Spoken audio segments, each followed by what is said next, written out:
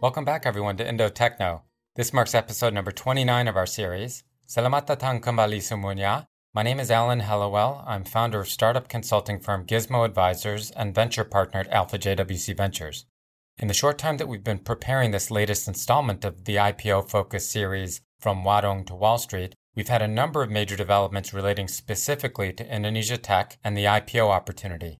Bloomberg, for instance, reported just days ago that Peter Thiel's Bridgetown SPAC, short for Special Purpose Acquisition Company, is considering an up to $10 billion SPAC merger with e-commerce platform Tokopedia. Some of you will recall that we discussed SPACs in episode 18 with Andy Tai of Goldman Sachs. We've actually received a number of inbound queries about SPACs in the wake of that podcast. Our scheduled guest today, Delano Musafir, head of Asia Pacific Capital Markets for the New York Stock Exchange, or the NYSE, was kind enough to extend our original invite to him to also include his colleague Jenny Dong, the actual head of SPACs for the NYSE. I'm thus personally really excited to revisit Indonesia's path to IPO in this, the third episode of From Wadong to Wall Street, with two true authorities in the field. Thanks so much for joining us, Delano and Jenny. Great to be here, Alan. Now, I know we have no more than 15 minutes to chat between the busy morning that Delano is about to embark upon in Hong Kong and Jenny's evening calls right now, 13 hours away in New York. So I want to make the very most of our time right now. Now, Delano, for those in the audience who are not familiar with the public markets, can you give us a quick overview of the NYSE? The New York Stock Exchange is generally acknowledged as the largest, the most liquid, and the most prestigious stock exchange in the world. It's been in operation for over 200 years. It's got over 2,500 companies listed with about $28 trillion in combined market cap. Most people probably know about it from watching it on movies and TV. In particular, Asian issuers, they've all seen Jack Ma and his team ring the bell back in 2014 in their jumbo $25 billion IPO. On average, it trades around $150 billion every day, which is by far the biggest amount of any stock exchange in the world. Wow, massive. Now, when we listed Sea Limited on the NYSE in October 2017 with your team's help, Delano, we were the first ever Southeast Asia-based tech company to do so. Can you also give us a broader history lesson of Asian listings on the NYSE? When did they begin? How many do we have currently? And maybe what are the top 3 countries of domicile? In terms of Asian listings, we've been around for quite a while. 1911 is when the Chinese government listed a bond on the NYSE for constructing railway lines. In terms of more modern listings, Australia had a couple of listings in the 1980s, BHP and Westpac. And for Asia Pacific, more broadly, around 1994, a couple of Chinese issuers listed with us. Currently, there are about 130 companies from the Asia Pacific region overall listed with us, with a combined market cap of around $2.3 trillion US.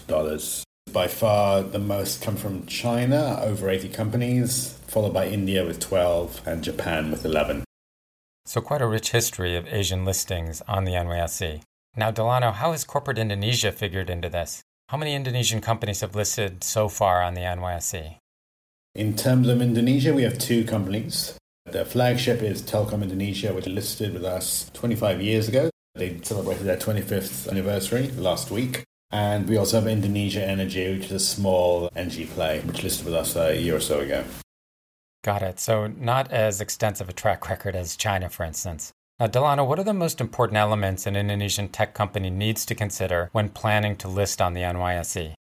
The most important requirements are, first of all, making sure you hit the listing standards of the NYSE. Very simple. It's a minimum $200 million market cap test and a $40 million minimum free float. There is no profitability requirements on the NYSE, which is quite important, especially for tech entrepreneurs. In addition, you obviously need to have an attractive equity story, ideally one with a growth story. And in terms of practical matters, it's important to have some sort of critical mass. We would say, as a general rule of thumb, at least $500 million in market cap. Ideally $1 billion, everything else being equal. Okay, so there are a number of metrics that the Indonesian corporate wants to aim to as it prepares to apply.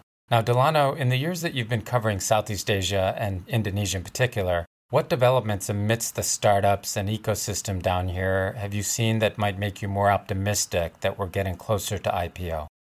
We do think there will be more Indonesian tech companies generally coming to list on the NYSE. The big four are the obvious targets, but others are ready and mature enough now. So I think it's a good time for Indonesian tech companies to list in the US. Most of them have seen the success of the C IPO, which obviously you're already familiar with, and most want to do the same. I think it's a very good time to consider listing in the US on the NYSE. That's definitely very encouraging to hear from an executive at the NYSE. Now, Delano, are there any major rules or regulations currently that might make the listing of an Indonesian tech company on the NYSE a bit difficult? In terms of any rules or regulations that might make it a bit difficult, there are not really. As I said, the main thing is making sure you know about listing standards. And if you've got a good equity story, you take it from there. I would say the main thing to do is make sure you partner with some good advisors as well, because it's a rigorous process and you need the best partners you can get.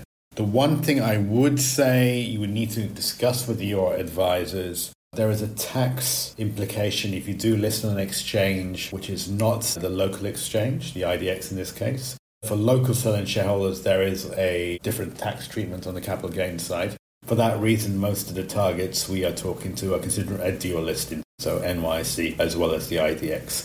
So local shareholders can sell down the local tranche, and that helps them circumvent that potential liability. Okay, so with the exception of some tax considerations, which should in turn lead to some dual listings, there aren't any specific gotchas or challenges unique to the Indonesian tech corporate as they think about listing on the NYSE. Now, Delano, given what you know of where Indonesia tech is currently, when would you expect companies to begin applying to list on the NYSE out of the Indonesian tech ecosystem? Timing-wise, we're talking to a number of Indonesian tech companies. So I would expect 2021 and 2022 to be reasonably active on the IPO side. That's really encouraging news. Would be great to bring an end to what will have been a 4-year dry spell of Southeast Asia tech IPOs onto the NYSE. Now on to our second featured guest, Jenny. Again, welcome to the Indo-Techno podcast. We, in fact, have had Goldman Sachs Managing Director Andy Tai on our October 6th episode of From Wadong to Wall Street to provide a tutorial on SPACs. It would be great if you could outline the NYSE's history of supporting SPACs.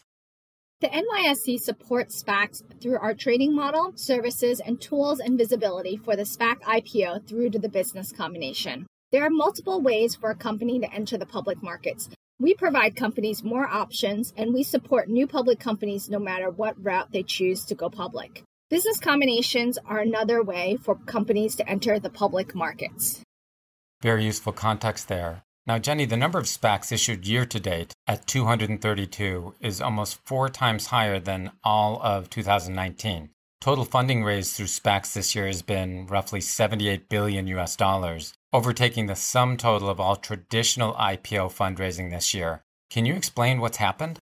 This year's SPACs represent about 50% of the IPO market.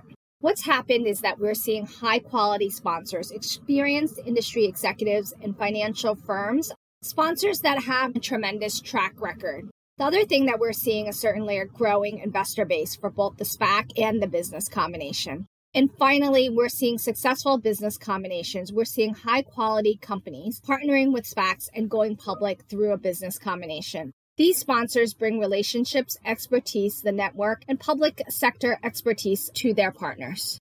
Got it. So it sounds like there's a confluence of multiple factors here. Now, Jenny, SPACs have in the past been a largely U.S. phenomenon. How do you think about the relevance of a SPAC in an emerging markets context? Do they serve any different a purpose? SPACs serve the same purpose in emerging markets for high-quality companies to go public through a SPAC business combination. Historically, SPAC sponsors were in the U.S., but certainly we've seen SPACs in recent times in Latin America and Asia, and SPACs are focused on various industry sectors.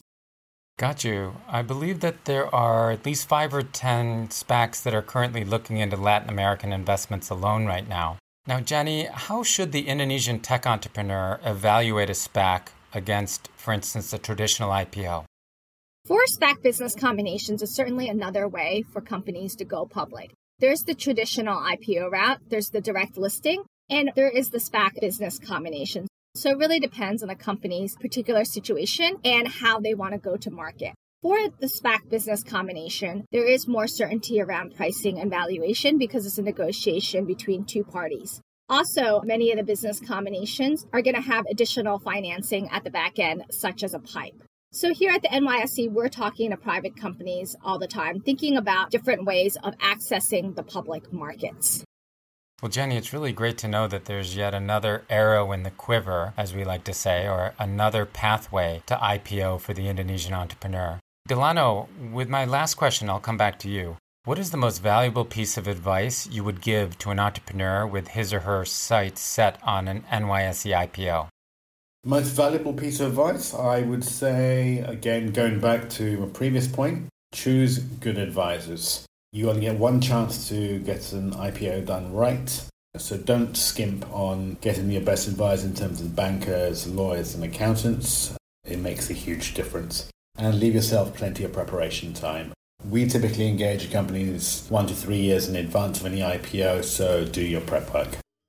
Some really useful parting advice and suggestions there, Delano. These are indeed exciting times. I couldn't be happier to be able to squeeze in this precious 15 minutes with you guys. Such a treat to have you on, Delano and Jenny, both leading voices in the IPO process, joining us today. Thanks so much for your time and insights again. Thanks very much for your time. Great to be here. Well, this marks our final podcast of 2020. We're all very grateful here at Indo Techno Podcast to have had such wonderful guests such as today's speakers throughout the year, and we're just as appreciative of our loyal listeners who have tuned in to our weekly series. We trust you will all have a fantastic year-end and a prosperous new year. Our podcast today has been translated from English to Bahasa Indonesia by Alpha JWC Ventures. Terima kasih telah mendengarkan. Selamat berlibur, semoga tetap aman dan sehat. Selamat tahun baru. Sampai jumpa di 2021.